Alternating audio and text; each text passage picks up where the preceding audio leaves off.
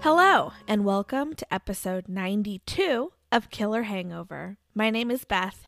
And I'm Bettina. And this week we will be covering true crime and a paranormal story from the state of New Hampshire. Yes, you've got the true crime. I have paranormal and the drink. And this is to celebrate. Let's bring in the new year, right? Yes, Happy New Year, everybody. Happy New Year. Happy New Year. 2022. And may this be a good year. Yes, absolutely. What are we drinking, Mom? We are drinking a pomegranate margarita. Okay, this looks really good. I'm really excited. And what the hell does that have to do with New Hampshire? I was gonna call you out, but I didn't want to hurt your feelings. We're starting a new year.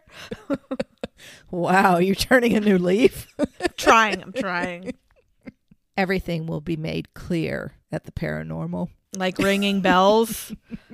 Yep. That still is not too clear with me, but okay. I don't know. Your bells were ringing after those shots of tequila. So. Okay.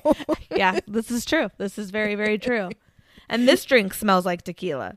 It is. Well, it's a margarita. So yes, it's actually very easy to make. I got this from foodnetwork.com. The link will be in, of course, our website. So if you guys want to go to that link, courtesy of Danny Boome, Boome. I'm excited. I love pomegranate, so I'm very excited. This actually yields 4 servings, so we have some extra. Because I made all 4 servings. Okay, what is in this? Please tell me. I am dying to take a taste. Let's go, Mom. The first thing is a lime wedge for garnish. Yeah, that didn't happen. Why is it the first thing? Well, because it's used, and I'm sorry, I didn't make the rim for you, but you put the lime wedge around the rim, and then you dip it in. And then you dip it in the salt. Salt, or another version, sugar. Yeah, we did that with the tequila shot. We did like the cinnamon sugar. I still like salt better. I thought that was good. But anyway, another version is to dip it in just regular sugar instead of salt. Okay. Ice, 4 ounces of white tequila, 2 ounces of triple sec, and a half a cup of pomegranate juice. Oh, that's it. Okay. Lime juice from 1 lime, that's optional. And also club soda. Ooh, okay. So fill glasses with ice. In a cocktail shaker with ice, place the tequila, triple sec, pomegranate juice, and lime juice. Pour into the salted rim glasses and top off with club soda. Ooh, okay. I'm excited to try this. So, my dear, cheers. Cheers, Mama. It tastes as good as it looks. It looks so festive. I love pomegranate juice. It looks so festive and it tastes so good. I love tequila. This is really good. It's a great twist on the margarita. So is a margarita like juice with tequila then? Like I think what qualifies this as a margarita? What qualifies? I think it's tequila and triple sec. Because I know that's what Tommy puts in his. And then he puts lime juice in his. So if it has triple sec, tequila, and lime, it makes it a margarita. Margarita. Yes. Maybe. I don't know either, but maybe our listeners do. And they're rolling their faces at us. Anyway, guys, try it. It is so good. Ooh, yeah. I like that lime in there. And the club soda adds a little bit of a fizz. I like that. I like a little that. Fizz. So I know a margarita with fizz is kind of weird, but it just tops it off. And obviously I like sparkling, so I like the fizzy stuff. So I Googled what makes a... I did. I looked on the Google because it was going to bother me. What makes a margarita a margarita? And it says, a margarita is a cocktail consisting of tequila, orange liqueur, and lime juice. Oh, we are so smart. We were guessing, but we know our booze, man. Sad but true. Okay, well, I'm proud of us, man. That's too. Pretty impressive. We are so smart. And again, they are rolling their faces at us. Like, duh. It really wasn't that hard. Good guess, guys. Okay. I'm going to take a big gulp of this. I guess we better laugh now, right? From what you've told me. Yes. So I need to start the true crime portion of this episode with the fact that I do not know everything there is to know about this case. I mean, honestly, for any case that we've covered, that's kind of the fact. Yeah. This case in particular this week, though, I really want to reiterate that I am not a professional. I'm just a girl who likes true crime and ghosts and ghosts. Drinking. And I know what a margarita is. And I enjoy sharing these stories with you. Mom and I we've always enjoyed, that's why we started the podcast, just sitting together and chatting true crime and, interesting stories that, strike our interest. That sounds silly, but that's why we started this podcast, with interesting stories to strike your interest. I take this platform on our podcast as like to give a voice to the victims. So yeah, it's interesting and it's fun to talk about, but we also do have a point, is that we want to speak for the victims. For the victims, yeah. Yeah. And we never want to lose that. We want to advocate for them, but we do not and cannot know everything there is to know about a case. And I want to reiterate all of this because with this case in particular, there are people that have literally made it their career to speak about this case. Holy smokes. To and we're research. Doing it in one episode. Exactly. That's kind of the point, is that I'm going to give you the gist of this case. Many people have picked this case apart bit by bit by bit. I mean, it's crazy the amount of sources and different facts that are out there. I researched this case. I mean, obviously, I'm not just going to sit here and give you my opinion and share a story without doing proper research. I researched this case, but that doesn't mean that I have all the facts. I'm actually really intimidated to do this case because there's so much out there. This case has gone cold, and that fact in itself strikes an interest with people. We've discussed that on this show before. The chase and the mystery and jumping down all the rabbit holes, it's fun. It can literally become all-consuming. But in that chase, a lot of people lose sight of what matters. The victim. I know I probably sound like a broken record, but I just need to reiterate the point that it's about the victim. And in this case, the voice I'm advocating for is Maura Murray. Those of our listeners that take part in the true crime community have heard this case told before. It's probably the most covered missing persons case out there. Maybe that's because her disappearance took place the week Facebook launched. So social media got a hold of it. Maybe it's because facts have been manipulated and stories have been stretched over the years. Or maybe it's honestly just a totally mind-baffling case that gets people's interest. Whatever the reason, like I mentioned, this case has many rabbit holes and theories. There are blogs, books, podcasts, documentaries, and shows all about this case. So again, I'm going to cover the gist of it. If you want to dive down and really get some more information, go look on the web. There's so much out there. It's great. That's great. This case needs attention. With all the different theories and ideas, maybe this opens up the avenue to find the answers. Maura needs a light on her case to hopefully find answers.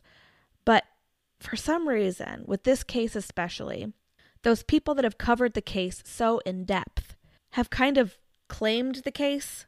What do you mean? Like, I've done this research, this is my theory, and that's that. Oh no.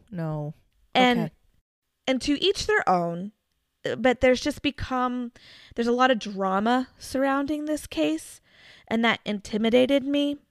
There's a lot of he said, she said, there's a lot of fingers being pointed, a lot of opinions had, and a lot of just claim in the case. And honestly, there's a lot of bullying going on over different views of different theories. Oh my goodness. There's harassment of creators like podcasters and bloggers who maybe hold different opinions. That really intimidated me in our little old podcast. But then I realized it's not about them. It's about Maura. No matter what you believe, she's the one who disappeared. And her name is getting lost in the drama, and her voice is getting lost in the noise. So all that being said, I'm going to do my best at sharing what I understand to be facts in this case. I'm not here to pick sides. I'm just here to share her story the best way I can. I'm Team Maura. That's it. Okay. So to the best of my abilities and resources, this is the disappearance of Maura Murray. Maura was born May 4th, 1982. She was born in Brockton, Massachusetts, but grew up in Hanson, just south of Boston. She was one of 5 children to Fred and Lori. She had an older brother, 2 older sisters, and then a younger brother. Her parents divorced when she was 6 years old, and she lived mostly with her mother, but was still very close with her father. Mm-hmm. In an interview I watched with Fred, he stated how close he was with his daughters. And Fred is the father? Yes. Okay. Like I said, people have picked this case apart bit by bit. Some claimed that Fred was a little overbearing with his daughters when it came to sports, pushed them a little too hard. But his daughter, Julie, claimed that didn't come from Fred. That push and that drive, that competitive nature, it was just in them. Mm-hmm. Maura was described as an overachiever in athletics as well as in her education. She was also known in her community where, according to MauraMurrayMissing.org, she, quote, was active in her local community where she became known for her kind heart, signature dimples, and beautiful smile, unquote. Oh. She was in the Honor Society, played competitive basketball, and broke records in track. Jeez. She graduated at the top of her class at Whitman Regional High School. So, growing up, sisters Julie and Maura were very competitive with each other, and that was true through high school and even into college, where they both ran track at the military academy in West Point. Oh, wow. After 2 years at West Point, Maura decided to change paths and transferred to the University of Massachusetts to pursue a career in nursing like her mother. So, some things I will mention, but I think are transgressions that make up some of the noise surrounding Maura's case. So back when she was at West Point, Maura was shopping at the commissary with a girlfriend, and she got caught stealing, I think, like a little piece of makeup or something makeup related. Shoplifting. Okay. Yes. So resources are all over what happened next. I know there was a hearing of some kind afterwards, and then she did leave West Point and went to UMass. So some say that she left West Point by choice. Others say she was forced out. Mm-hmm. They gave her an ultimatum. I don't know the logistics of it. Mm-hmm. Regardless, she transferred to UMass. Another transgression happened there at UMass. She actually was charged with credit card fraud. She apparently stole a dorm mate's credit card information and used it to buy pizza. Oh. Now, we've all been young and made bad decisions, but these bad decisions cannot define Maura, just like being a track star does not define her. Right. These are just a couple things that have come up over the years of research, and there you go. There you go. So she also had a boyfriend. She started dating Billy Rosh at West Point, and they remained dating in her move to the University of Massachusetts. Mm-hmm. Now, again, the clarity of this relationship cannot be certain. A podcast will claim that the two were basically engaged to be engaged. Engaged to be engaged? Yeah, like they were heading towards marriage. That way. Okay. A book may claim that they were on the rocks and the relationship had reached its end when she disappeared. I think there was some infidelity going on both sides. They're far apart, right? And I know, like at West Point, because her sister was still there, her sister was told that he was cheating. And I think there was something going on with Maura back at UMass, but... long distance relationship, right? But I mean, this case has so many moments of, oh yeah, and this too, and that too. And like I read she was having an affair with her track coach at some point, not around the time of her disappearance, but at a time she did, apparently. So again, I don't know the absolute facts of what Billy and Maura's relationship was. Only they know. That's between Maura and Bill. But when she disappeared, he was stationed in Fort Sill in Oklahoma, thousands of miles away. So I don't even think he was really ever a suspect. But so he was there in Fort Sill, Oklahoma, when she disappeared. I can't say if Bill was a good boyfriend or not. I can't say that the two were together, were not together, what the details of their relationship was at the time she disappeared. But here are the facts when it comes to the two of them. They had dated, and we know that they were in contact and talked regularly, exchanging I love yous and such the days leading up to her missing. So that's that. And we also know that he was in Fort Sill. Correct. Okay. So I've listened to a lot of podcasts. I've watched some documentaries, asked Mom. She texted and called me a few days in a row, and I wouldn't respond to her answer. Because I was deep down this hole. And the best way I think to share this story will be to kind of give a quick review of the disappearance and then go back and dive into a timeline of sorts with a little more detail. Okay. So Maura is attending UMass. And again, without going into too much detail, on Monday, February 9th, 2004, she sends an email to her teachers saying that she will not be in class that week. There was a death in her family and she was leaving town. Just so you're aware, there was no death in her family, but she sends this email. Okay. She packed a bag with toiletries, makeup, workup attire, school books, and several days' worth of clothing. She makes a few different calls that are suspicious as well. One is to a condo in Bartlett, New Hampshire, and the other is to 1877 Go Stowe, which what's that? It's basically like an old school 1-800 number where you call and you can hear like what slopes are open, what slopes are closed, the weather, places to stay. Okay.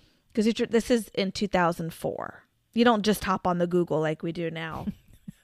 No, I understand. It's yeah. Okay, so she calls this. She emails Bill saying she will call him later that day because he had been trying to reach her. She then goes to an ATM and gets out $280, which was almost all the money she had in that account. She goes to a liquor store and purchases $40 worth of alcohol, and she hits the road. To where? We don't know. Why? We don't know. No one knows. And if they do, they aren't saying anything. This is where the mystery begins. Why did she leave? Where was she going? She travels north up Interstate 91 and takes the exit for Haverhill, New Hampshire. Now, these roads are windy. It's dark. It's snowy. She's in the foothills of the White Mountains. She slides, maybe, or she loses control. No one knows. All we know is that there was some kind of a wreck and her car was found facing west on the eastbound side of the road, stuck in the ditch. Okay. That's why we know that she actually did take that road. Okay. It looked like she maybe hit a tree and spun out because there was a crack in the windshield, but nobody witnessed the actual crash. So we can't know for sure what the logistics of the crash were, but there was damage to her vehicle and both airbags had deployed. Both? Wow. Now, even though she is out on this windy road, she's not like in the middle of nowhere. There are a few houses that sit on this road. Okay. Some of which saw the car and called 911 and reported it. Okay. Can I interrupt? I know you're going to give a timeline, but is it nighttime right now? Yes. I just want to picture it okay. Yes, it is evening. So the first call, here you go. The first call comes in at 7:27, reporting a car on the side of the road stuck in a ditch. A bus driver heading home, his house is on the road as well, sees the vehicle in the ditch and he pulls over to see if anybody needed help, if there were any injuries, and he actually talks to a young girl. She was really shaken up. He asked her if she needed her to call someone or if she wanted a ride maybe to his house just over 100 yards away to make a call. She says, oh, no, don't worry about it. She had already called AAA. Here's the thing, though. Butch, the bus driver, knew this couldn't be true because there was no cell service out there in the mountains on that road. Oh, and he knew that. Okay. He didn't press her on this, though. He left, he went home, and he too called police, reporting more information on the crash. Good. Okay. Fire and EMS was dispatched. When police arrived less than 5 minutes after Butch made that call, there was no one at the crash site, just the abandoned vehicle locked on the side of the road. Maura Murray was nowhere to be seen. No tracks in the woods, as if it was as if she vanished. She just vanished. Poof. Yeah. Oh. And to this day, it will be 18 years in February. There's still no sign of her, apparently, depending on which source you go down that rabbit hole.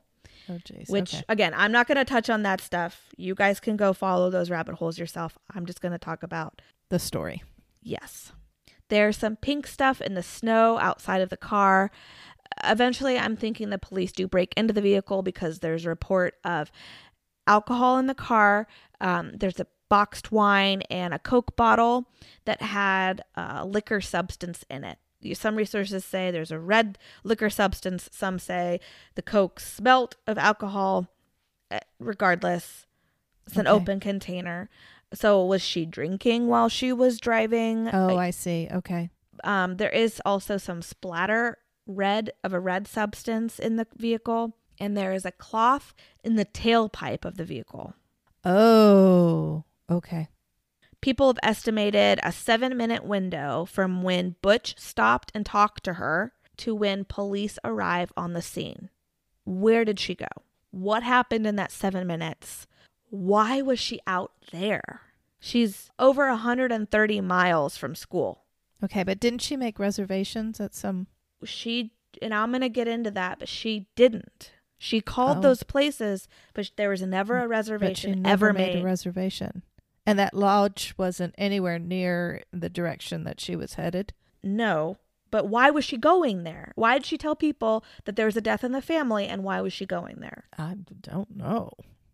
Jeez.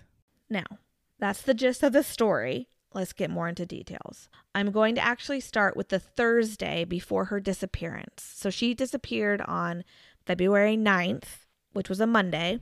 Okay. And I'm going to start on February 5th, which was a Thursday. Maybe there's a clue. Maybe there's not. Maybe it shows what headspace she was in before the spontaneous trip. Again, maybe not. Like Mom and I have mentioned before, resources, especially on a case this big, they report so many different things. Some have underlying tones of their opinions. I'm really going to try not to give any opinion here. Again, I'm just going to try to stick to the facts. The timestamps I'm going to give are from police reports, which I understand can't always be taken as fact. There can be human error, and some people in this case don't trust the police. But I am going to use police record and telephone records to give this timeline. Obviously, if these times aren't exact, it's still giving you the best timeline that you can get on this. So starting Thursday, February 5th, Maura was working one of her 2 jobs on campus. She worked in an art gallery, and she worked with campus security as well. Oh. She was working campus security that evening, and she was actually working with her supervisor. Now, her supervisor claimed in an interview that while working, they're not allowed to be talking on the phone. But Maura seemed to be on her phone a lot that night. I can't tell you specifics as to what the conversations were about, but she talked to Billy on the phone for about 20 minutes at 7:17 p.m. Then again at 9:56 p.m. for about 6 minutes. Then while on her break, she talked to her sister, Kathleen, for about 30 minutes, and that was around 10:10. Okay. She then talks to Billy again for maybe 7 minutes, and that was at 12:07 a.m. So now it's Friday. Gotcha. Early morning. Again, I cannot give you concrete details about what these conversations were about. But of course not. At 1 a.m., Maura's supervisor walks her back to her dorm before her shift is ended because she was so distraught about something. Oh. She said that Maura was just sitting with her school books open in front of her and was kind of like catatonic, like really upset, like just staring off into space. And she was very upset about something. And when the supervisor asked, what's wrong? She was really upset and she just said, my sister, or something about her sister. So Maura is really upset. So her supervisor walked her back to her dorm, and this was at 1 a.m. Okay, can I interrupt? So she didn't come onto the shift upset. She got upset after the phone call with her sister? Well, her sister's call was at 10:10. During her break. And we don't know necessarily. That is just the timeline of her phone calls. But was it really her sister that was bothering her? Was it something going on with Billy? Was there just something in general we don't know about? That's what's kind of tricky about this, is because we don't know what it is that upset her. Okay, and we don't know when. Right, and we don't know if it was days before, or maybe it really was her sister, or maybe that was just an excuse of why she was upset. I don't know. We don't know her headspace exactly, but she was upset, and her supervisor escorted her to her dorm at 1 a.m. Okay. From there's really no phone records on Friday, the 6th, until about 6:01 p.m. She calls her voicemail at 6:01, and then at 6:13 she receives a call. I'm not sure who this call is from, but they chat for about 17 minutes. At 10:02 she gets a call from Fort Sill, Oklahoma, which is where Billy was stationed. Right. And then nothing for a while. And again, this timeline is the best of my knowledge, and it's all based on phone records I found online. Okay, right. So now it's Saturday, February 7th, and Fred Murray, Maura's father, comes into town to visit her, and they plan on doing some car shopping. I find it kind of strange. I mean, if I can say this, but I find this kind of strange that while she was working, she was on the phone, and then the next day, nothing. And she wasn't on the phone at all until 6. I know part of that time she was sleeping, but... Well, she was probably sleeping. She has classes. And then she had school. Yeah. Yeah, and I am not a police officer. I don't have records of what she maybe was doing on the computer that day. I don't know. Okay, maybe she was sending emails, yeah. This is also 2004. So people aren't texting. You know what I mean? Like now we live on our phones. Mm-hmm. Maybe she was talking on AIM. Maybe she, so there's probably record of her communicating with somebody on Friday. But this is, like I said, I'm just following the timestamps that I can give you. Mm-hmm.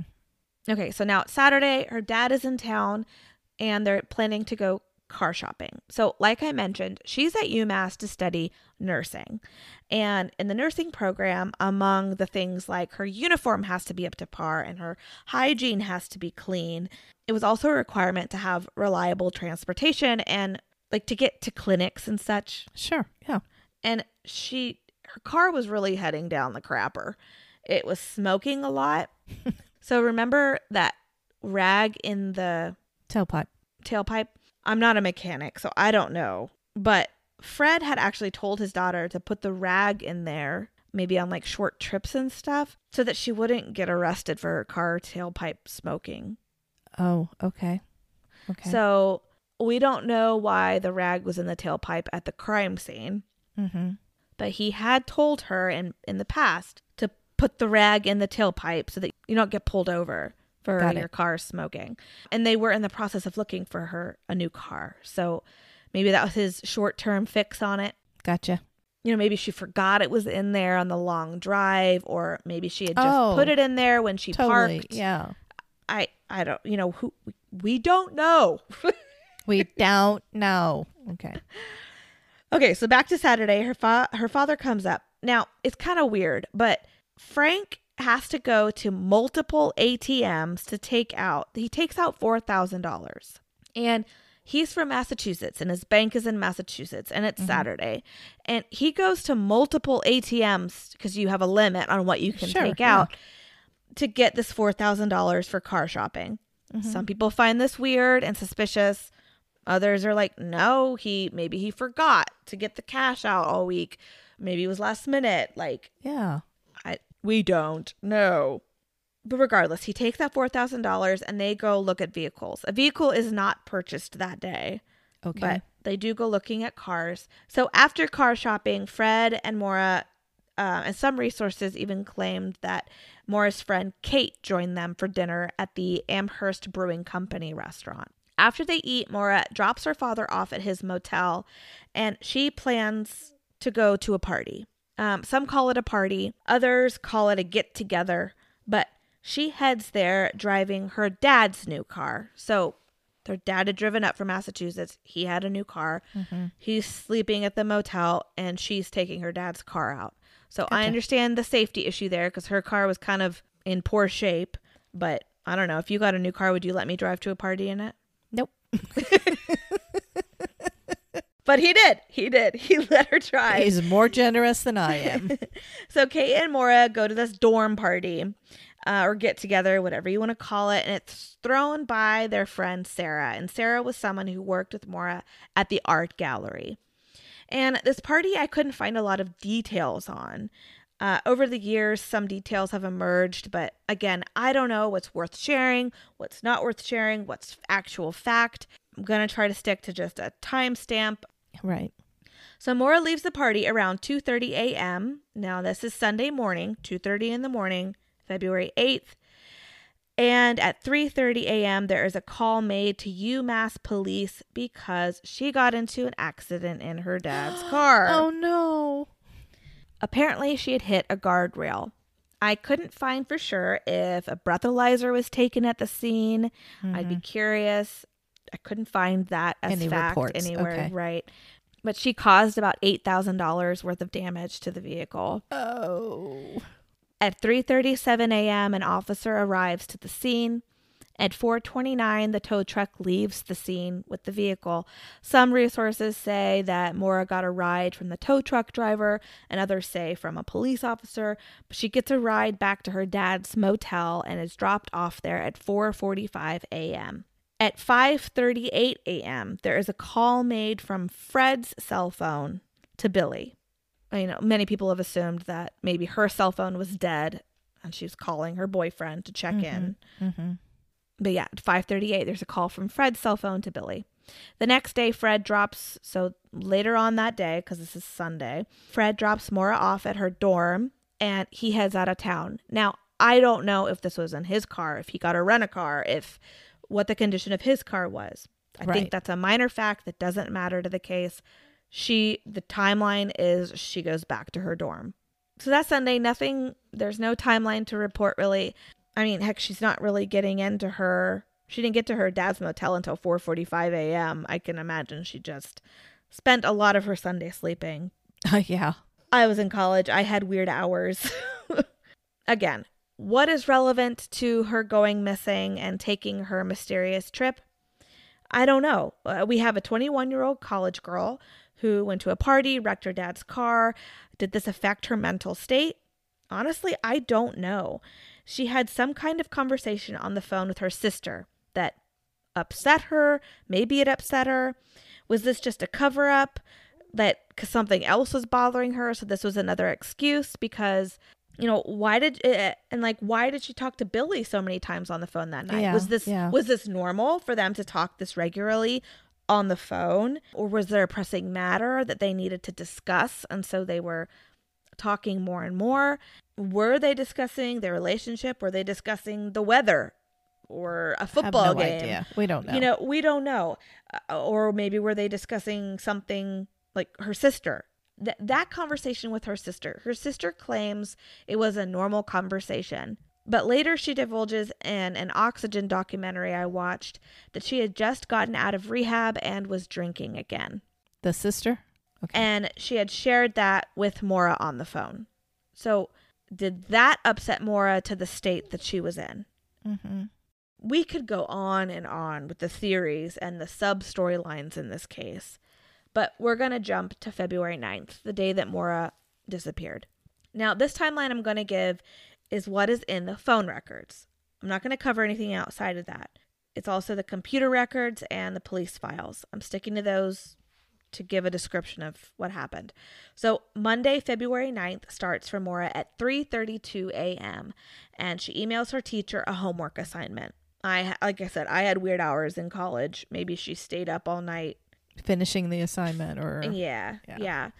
But she sends it at 3:32 a.m. And then from there, I'm assuming she just went to sleep because there's no concrete evidence of a timestamp until later. Again, that's my opinion, but I don't know. The next timestamp is at 11 a.m.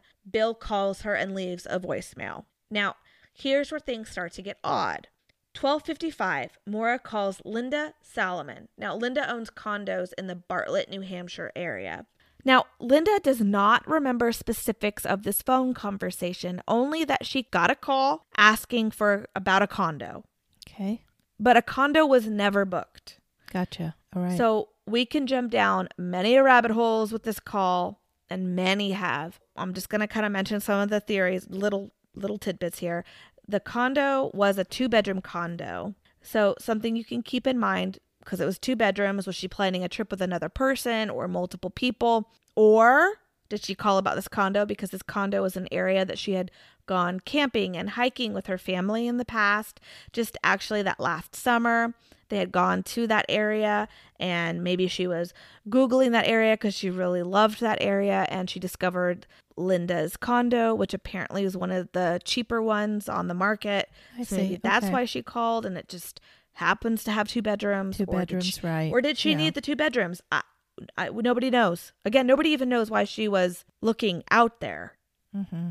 But she called and talked to Linda at 12:55. At 1 o'clock, she sends an email to Bill, and the subject was, hey. She wrote something along the lines of, I love you more, but honestly, I didn't feel like talking to anyone. I promised to call today. I love you. So keep in mind, this is Monday, and she hasn't talked to Bill now since the accident on Saturday night. And we can assume that was her call, if we assume that that's her calling from Fred's cell phone. Okay. Okay, so the next timestamp is 1:13, and she calls a classmate, Erin Murphy. She wanted to return some clothing to Erin that she had borrowed. Erin stated that Maura said that she was heading home because of a family emergency. When Erin pressed for more, she just said something along the lines of, my sister, but didn't want to share anymore. Mm-hmm. Then at 1:24, Maura emails a professor or some professors, I can't be clear, but the email states that she will not be in classes that week because of a family emergency, and most resources claim she said there was a death in the family, and that's why she wasn't going to be in classes. Okay. And family has no idea why Maura was planning on being away from school. Friends and family, nobody can report her ever even mentioning a trip or discussing with them that she wants to get out, nothing. 2:05, she calls 1-877-GO-STOW. The call only lasted 1 minute, and I think I read that the lines were down, but the call only lasted a minute. Okay. And this GO-STOW is for an area in Vermont. Oh, geez. Okay. So like I said, it would have hotel listings, the weather, what slopes are open, what slopes are closed, that kind of thing. 2:15, Bill calls her and leaves another voicemail. 2:18, she calls Bill back, but he doesn't answer because he's actually on the phone with her friend Kate. I don't know. There's a lot of speculation here. I don't know, but he was on the phone with Kate. I haven't talked to her. Is she okay? Have you seen? Yeah. I don't know. Yeah. But she leaves a quick, hey, call me back kind of voicemail to Bill. Now, Bill then turns around and calls Maura back to back, 3 or 4 calls. He calls her. She doesn't answer. Is he just a concerned boyfriend checking on her after the crash? Did Kate maybe share some details of drama from the party that involved Maura? Were the couple fighting? Mm-hmm. Was he really just trying to talk to his girlfriend? Yeah. If you look at the email she sent him, there's not harsh tones or anything, though. She mentions I love you twice in the email. So, but she also says, I just don't want to talk to anyone. So something's obviously bothering her, or maybe she just really wanted to study. I'm just throwing it all out there at you. Are you catching it? I'm just throwing it at you. No, it's whizzing by. 3:15, Moore is seen getting money from an ATM. Again, she takes out $280, which is most of the money in her account. This ATM footage wasn't released until years later, but apparently it just shows her. You can't see her car. You can't see if somebody was in her car. You just see her.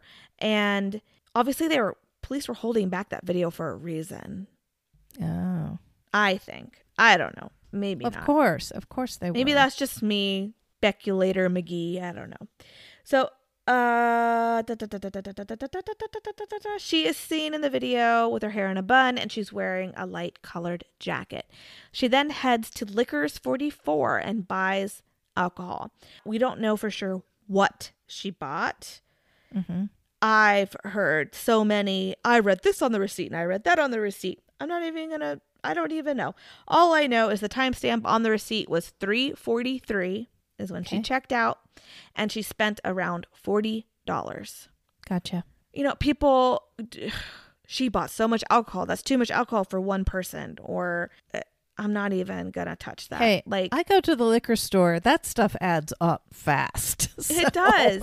Just saying. It's like, doesn't have to be a whole lot. So the next thing is based on assumption. It is assumed that between 3:55 and 4:30, she went to the Hadley police station to get copies of her accident report. And why this is assumed, and I'm mentioning it, is because, her father had been telling her to go get this because they needed it for insurance purposes. And she said that she would. And in fact, when her vehicle was found later on, 2 copies of the accident report were discovered in the vehicle. Okay. So at some point, she had to have gone to the police. To go get them, yes. The very last concrete timestamp of her activities is at 4:37 when she called her voicemail. And then nothing until 7:27 when 911 dispatch gets a call from Faith Westman, a resident of Haverhill, New Hampshire. And just so you know, Haverhill from UMass is 2 hours. It's a 2-hour drive, and it's about 130 miles away. So at 7:27, Faith calls and reports a car on the side of the road in the ditch. She's asked if anybody's injured. She doesn't know. She just couldn't see it from her house. And all she sees is a car and a man in the passenger side smoking a cigarette. Okay, now this little tidbit has changed in my sources and changed from what even Faith has said. Some say she said a man in the front smoking, and other times she said she saw a red glowing light from the passenger side. Okay. So obviously from this, you can assume all the theories that started, and you can see all the rabbits starting to dig their holes, that Maura was not alone that night. 2 minutes later, 7:29, Officer Cecil Smith heads to the scene. Around 7:30, Butch Atwood, a school bus driver, is on his way home. And again, he lives like 150 yards from the crash site. He's heading home. He sees the car in the ditch and he stops to make sure everybody's okay, if there's any injuries. He talks to a young woman. Later, he will describe her to police as shaken up. Her hair was down and it was black. Speculation has grown from this over the years because her hair was in a bun in the ATM video and her hair was light brown. But this is at night. It's at night. He's just talking to a girl. She's shaken up. Take from that what you will. He offers her a ride to his house to make a call. She says she's already called AAA, but there's no service out there. And Butch knows that. So he heads home and he talks to police at 7:42, giving them more details on the crash. So they get a call saying that there's a car in the ditch. And now they're getting a call with more details. He's stating that that there's a single female and she doesn't seem to show any signs of injury, but she is shaken up. He tells police details like that the airbags were deployed and explained it as, quote, heavy damage, unquote, to the car. Within like 30 seconds of this call, fire and EMS are dispatched. 7:45, police arrive at the scene. This is what is stated in the police report. There's a lot of drama on if this is the actual time or not, but that is what is printed, so that's what I'm just going to go with at this time. Right. 7:46, it's officially logged in the dispatch log. Again, no one saw the accident occur, but it is assumed, like, the turn it's pretty sharp. And even Butch on the 911 call, he describes it as the bad turn in the road. So maybe that came on her too quickly. A lot of people said, you're either out there because you knew where you were going, or you were out there because you were lost. And maybe this turn came up too quickly. She spun out, hit a tree, causing her to spin in the opposite direction that she was heading. But the big question again is, why was she out there? Mm-hmm. And, oh, by the way, driving the car that she probably shouldn't have been driving. Is a clunker, right? Yeah. 7:54, a bolo goes out. Be on the lookout for a female 5'7" on foot. Around 8 o'clock, fire and EMS arrive. A search is done in the area. Around 9:30, Officer Cecil Smith departs for another call he was called out for. Over the next few days, a comprehensive search is done in and around the vehicle. Moira's father, as well as Billy and his parents, arrive to help with the search. It is during this time her phone records are pulled and her computer files are looked at, and her calls to 1-877-GHOSTO and the condo are discovered, and the emails and whatnot. So many theories, go to that she was taken by somebody driving by. Some claim, well, they had to have forcefully taken her because Butch offered her a ride. Right. And she refused, yeah. And no offense to Butch, he is a big dude with a beard, and he's showing up in a school bus, and she's by herself. Maybe she just didn't feel comfortable. Exactly. But maybe a young man driving by in a nice car, she felt comfortable. We don't know. I mean, there are so many assumptions that can be made here. The point is the girl vanished. Within a 5 to 7 minute window, she's gone. That's crazy. Some theorize that she walked out into the woods and committed suicide. But no boot marks led into the woods. The area was searched and have been searched these last 17, almost 18 years. Yeah. And they've never found anything. And in her car, they found her school books. Why turn in your homework and take your schoolwork with you if you're planning on committing suicide? Yeah. Just playing devil's advocate here. Right. And she went and got those copies of the accident for her police report. dad. Right. Again, one theory is not better than the other. These are just the ideas that have been put out there. And again, with her school books, they were found in her car, but her backpack wasn't, or it wasn't reported to being found in her car. That may be odd, and something that ties into this abduction story is that a witness claimed to have seen a woman running in the road about 5 miles or so from the accident scene. She was in dark clothing with a backpack. What? Was this a tall tale told by the witness, trying to write themselves into the story? Into the story, right. Or was this Maura? She's a runner. She ran track and cross country. Was this Maura running up the road to try to get service on her cell to call AAA? But then what happened? Yeah. Was she picked up? I don't know. Was she with someone? There was a waitress that claimed that she saw Maura and 2 other women that day near the area. Oh my gosh, all these stories come out. Some say, that there's a missing hour. It takes 2 hours to drive there. If the crash happened around 7:30, it takes 2 hours. There's apparently some kind of a missing hour. It is mentioned that her gas tank was basically full. That's a 2-hour drive. She had to have stopped to get gas somewhere. Right. And we know she was using cash because her account has not been, and her account has not been touched since the ATM. Okay. But where did she stop and get gas? We don't know because there's no receipt. In an hour, somebody could have easily stopped, got gas, maybe stopped to get a bite to eat somewhere. Yep. Used the restroom. There's no paper trail, so that would be hard to even predict. You don't know. And the condo, like I've mentioned, had multiple rooms. Again, was she looking for more than one room because she was meeting somebody else or traveling with others? Some theorize that, that was just in her price range. So she just wanted to call, but maybe she didn't want to commit. Maybe she wanted to keep going and she was just going to stop and stay at her first vacancy that she found. Or maybe she didn't book it, but the person she was traveling with did. So that's why she didn't book, because the person she was traveling with booked a place.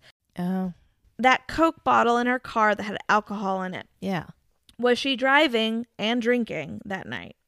This case has just been picked apart bit by bit by bit. And all these details, yeah, sure, that Coke bottle, that's important. That's an important detail to the case. But because there's so many theories and opinions based around that Coke bottle, it's just lost in the noise. It's the thing in the tailpipe, all the stuff about it, or just how much alcohol she got, how much alcohol was found in the car, just all these theories and stretched stories and people writing themselves into the story. And yeah, which we come across all the time.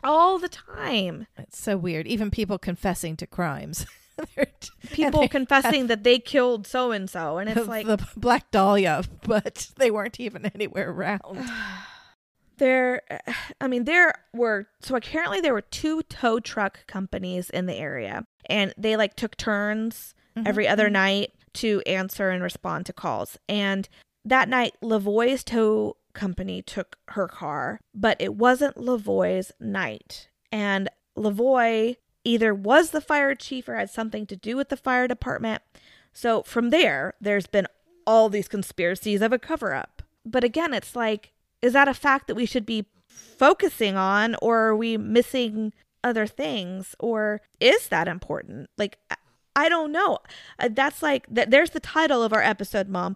I don't know. I don't know anything. We don't know her mindset. We don't know why she was going out there.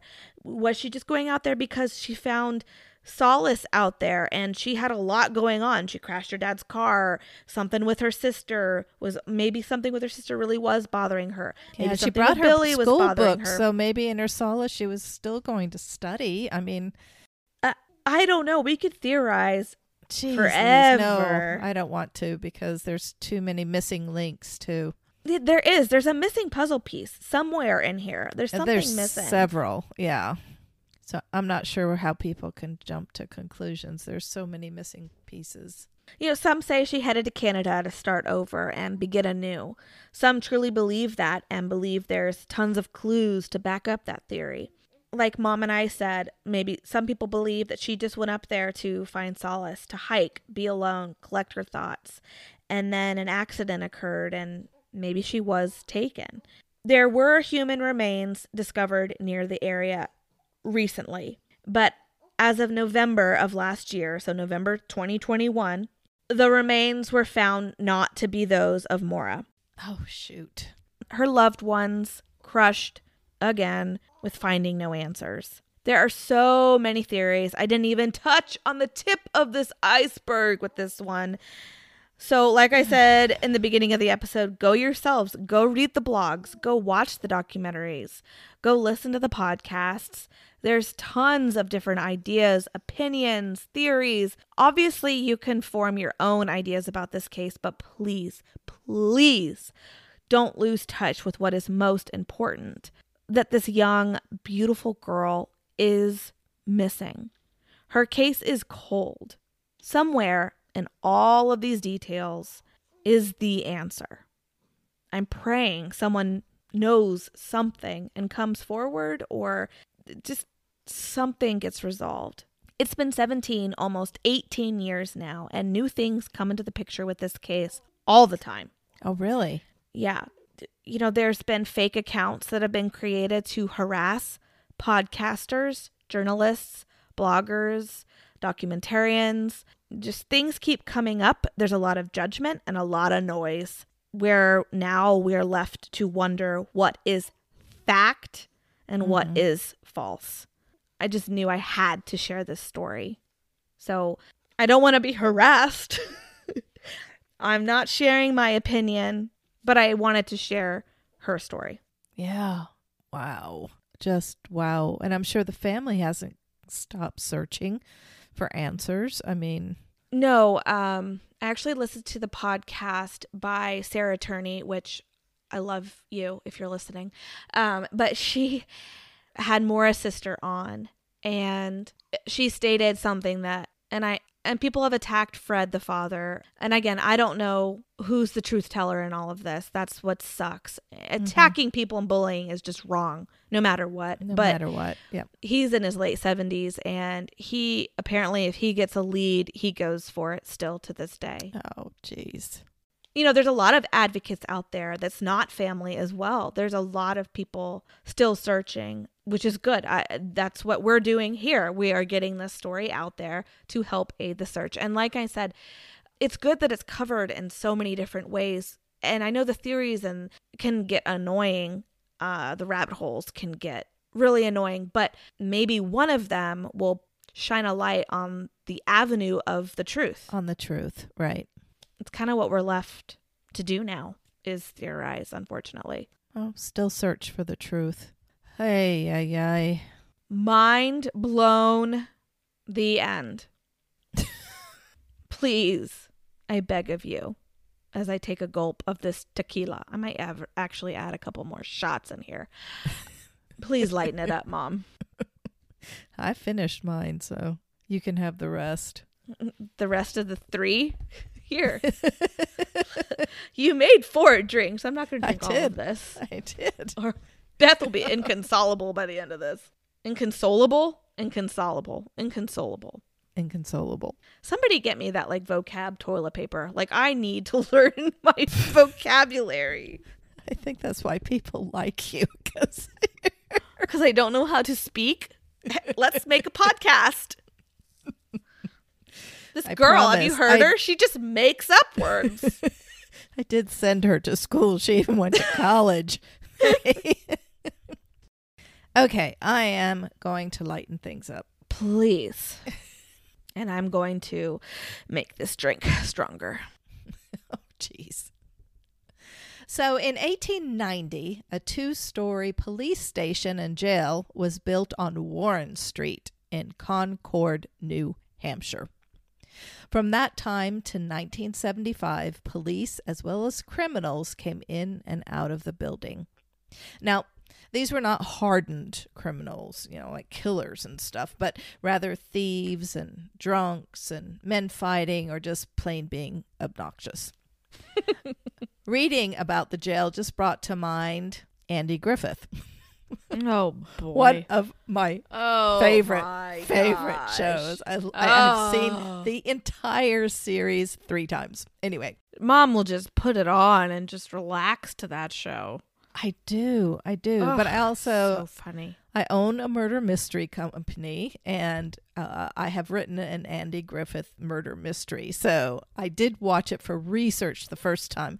Now I just sit back and just totally chill. I just love that show. Anyway. Oh my gosh. So it brought to mind the jail in Mayberry. Of course, that one was quite small. It only had 2 cells. And Barney's there. Yeah. But as in Mayberry, the criminals only got locked up for a night or 2. And, well, okay, now I'm not sure whether the cells in New Hampshire were decorated with doilies and quilts. What? That's in Mayberry. They had doilies on the tables and lamps and quilts. Anyway. And I don't know whether the inmates were served hot and delicious breakfasts and lunch and dinners as they did in Mayberry. Probably not, because there's only one Aunt Bee. But Mom!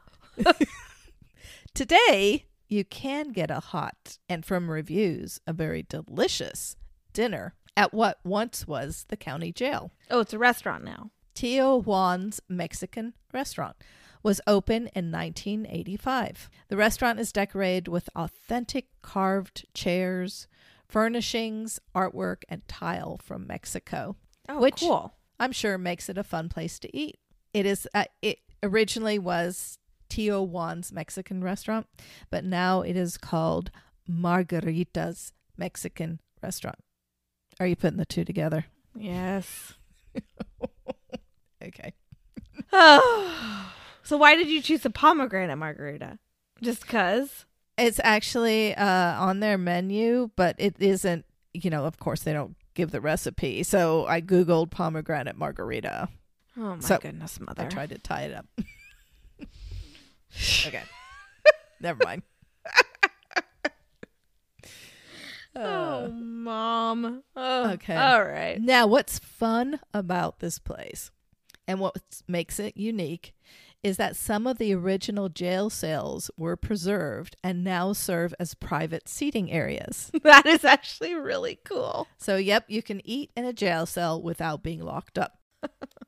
Talking about eating, most of the reviews of the restaurant raved about the food. And the managers and staff actually travel to Mexico to immerse themselves in the food and culture and then bring it back to the restaurant. I bet it's which I think delicious. Is super cool. So if you're in Concord, New Hampshire, and if you like Mexican food, this sounds like your cup of tea. Or should I say, glass of margarita. Okay. Now that I've done a commercial for the restaurant. I was just going to say, it sounds like a commercial. I'll let you know why I chose this particular location. You see, there are reports by staff as well as patrons of a ghost. And since you said last week that we haven't mentioned George in a while, or that was probably 2 weeks ago, I thought it was totally appropriate to bring him back into play. Oh my gosh, it's been so long. Yes, the ghost's name is George. I don't know, nor does anyone else, if there actually was a George imprisoned in the jail, okay? It's a pretty common name. So in the 85 years that the building was a police station and jail, there were probably more than one Georges that visited. I would assume so. But there's only one George that has stayed. George is not menacing. He doesn't trip people on the stairs. Oh, man. But he does totally like to mess with people. He's so ornery. Okay. He's been known to move tables and chairs as well as table settings. He's been known to drink unattended beverages. Sure. Or maybe that's the customers not realizing how much they've drunk. Yeah. Just saying. I didn't take that shot. Who took that shot? I've been there. How'd that drink get so low? I didn't drink that much. I'd like another glass of sparkling. You finished the bottle. There are reports of him throwing food. Oh my gosh. Now, I think that was just in the kitchen. I'm not sure. But can you imagine food just flying through the air? Anyway. Flying taco. So I watched a YouTube video that was recorded by NEPRS, which is the Northeastern Paranormal Research Society. The video is titled Moving Glass at Margarita's Haunted Restaurant. Okay. Now, that's exactly what happens. So it wasn't a totally original title. I mean, shocker that that's what happens in the video. But it happens twice. Okay. Ooh. The first is when the couple is ordering and they're holding up their menus. And, like in Mexican restaurants, they're like these huge menus. Laminated, very big menus, right? So they're holding this up. And as they're ordering, you don't see a water glass. But then all of a sudden, this water glass has moved and it's in the shot. Now, is this from like a security camera or what's taping them? That's my question. What was recording it? Was it the guy because there's two of them sitting at the booth. Was there the guy across the table that was recording that? No, that couldn't have been because it was over the lady's shoulder. So maybe they brought their team in and they were recording just in case something would happen. I don't know. But no, they were both holding up their menus. So nobody had grabbed the glass at all. Okay. So all of a sudden the glass is in the shot. The second time, the woman actually has her hand up as if to grab the glass, and it slides away from her. Oh. So you said, girl, you don't need to hydrate. You need a margarita. You don't need no dang water. So it was kind of weird. And the guy goes, oh my gosh, that is so cool. Now, I can't remember, but I think that most, if not all, of George's that we covered are not mean-spirited spirits. I think we had one mean George. We didn't claim him. I think it was in D.C. It was in D.C. You're right. It was in D.C. But George at Margaritas is no different than the other Georges that we've He's covered. a nice George. But he does sound somewhat of a pest and a troublemaker with all of his shenanigans. Yep, I just made George Irish. But anyway. At a Margaritas restaurant. Okay, Mom. Okay, so because that was kind of short, I'm going to add another short ghost story from New Hampshire. And this ghost is a jogger on River Road in Manchester, New Hampshire. What a terrible haunting. I know we have a lot of runners that listen to us, but I don't know how you do it. And then just to keep on running in death, that's like my hell. You don't run now. No, I don't. And there's a reason for that. I don't run unless I'm being chased. I am not a runner. No. Anyway, so a ghost jogger. There have been reports of this jogger since the late 70s. He's been running since the 70s? What is this, Forrest Gump? He supposedly shows up on Halloween night at around 1:45. 1:45. Okay. And there's no one chasing him. He's just running.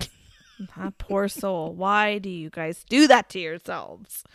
I guess it's actually become something to do on Halloween night, especially with the college kids. They sit on the side of the road and wait for the jogger to come by. Oh my gosh, that's so cool. Of course, there are many reported sightings of this jogger and many tales, like he looks human until he runs through something or someone. Very scary. But you know me, I have to be the debunker, if that's a word. It is now. Again, we're making up words. And I did, in fact, find a debunk to the story. Here she comes with ruining. This is what made me actually do this story, because of the debunking. Because you could ruin it? Okay. No, because of the debunking is so funny. Anyway. Oh my gosh. So, are you going to share with us? Yes. So Serena Chessie commented on the site of nhmagazine.com, the most haunted places in New Hampshire, which lists 13 haunted places, and one being this ghost jogger. So this was, I'm kind of paraphrasing Serena's comment, but she said that when she attended New Hampshire College, she and her friends had heard of the jogger. But when they heard of the story back then, he jogged most every day, not only on Halloween night. So she and her friends sat along the wall by the road to see if he would show up. So kids have been doing this for a while. That's really funny. He did show up. What? But he wasn't a ghost. He was a friendly guy who happened to be an albino. And since daylight could be harmful to him, he jogged at night. He waved and said hi and continued down the road. Oh. And this, ladies and gentlemen, is how rumors of hauntings and urban legends get started. I don't even know what to say. I wasn't expecting that at all. Know. Does this man know that people think he's a ghost? I'm sure there hasn't been a sighting. Students have been sitting there for years, since the 70s.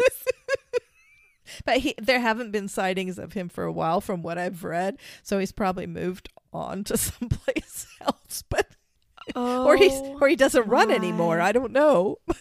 Gosh. So was he running in the 70s when this all started? Or is that rumor says it started in the 70s? He was a runner. But he can run during the daylight because it would harm him. No, I get that. So, but yeah, he's probably started running in the 70s. I don't even know what to say. So everybody says this is on like the 13 most haunted places in New Hampshire. And they're like, oh my gosh, there's a runner at a college. And you have all these people like, yeah, we used to sit and try to watch it. Yeah, we used to sit and try to find him. And this lady gets on there and she goes, it's just an albino that lives there. I actually saw him. He said hi to me and he waved and said hi to us. Oh, that's sweet, man. I wonder if he knows that people think that's like on the verge of just being wrong. It's right on the cusp of being it's wrong. Right on the cusp of just being so wrong. Oh my gosh. Mom is just losing it over there. Oh my gosh. Because, me and ghost stories, especially ones like this, it's just like, oh, come on. Oh, well, now that I've downed this, I really could go for a taco. Or a burrito. A burrito sounds really lovely. Nachos, some queso, maybe. You're just making yourself hungry. I'm very hungry now. Oh, well, New Hampshire, it's been something. It's been a run. Oh, God. That doesn't even work there, Mom. We gotta go. Tell people where they can find us. No, you tell them that you always do that better than me. We're on Facebook, Instagram. We're also on TikTok, Killer Hangover Podcast. If you have any other crazy stories, email them to us. killerhangoverpodcast@gmail.com. Our resources and photos from this episode will be on our website, killerhangoverpodcast.com. Join us on Patreon. Patrons, thank you so much for the drink this week. For the margarita? Yes. Now you know what a margarita is. At least you learned something in this dang episode. And if you have any stories that you would like us to cover, either being paranormal or true crime, send those to us. Or just a beverage you want us to drink. Hey, a beverage too. We'll fix one that it actually makes sense in a state. No, we'll put it in there someplace. Come on. Margarita's restaurant. What else was I going to make? True. Okay. I have a way of sliding those drinks in there no matter what they are. So send us your drinks, your cocktails. I'll put it in. Mom will make it work. All right, sweetheart. Oh, all right, Mom. Oh my gosh, what do I say? Cheers. Mama. Cheers. Love ya, kid.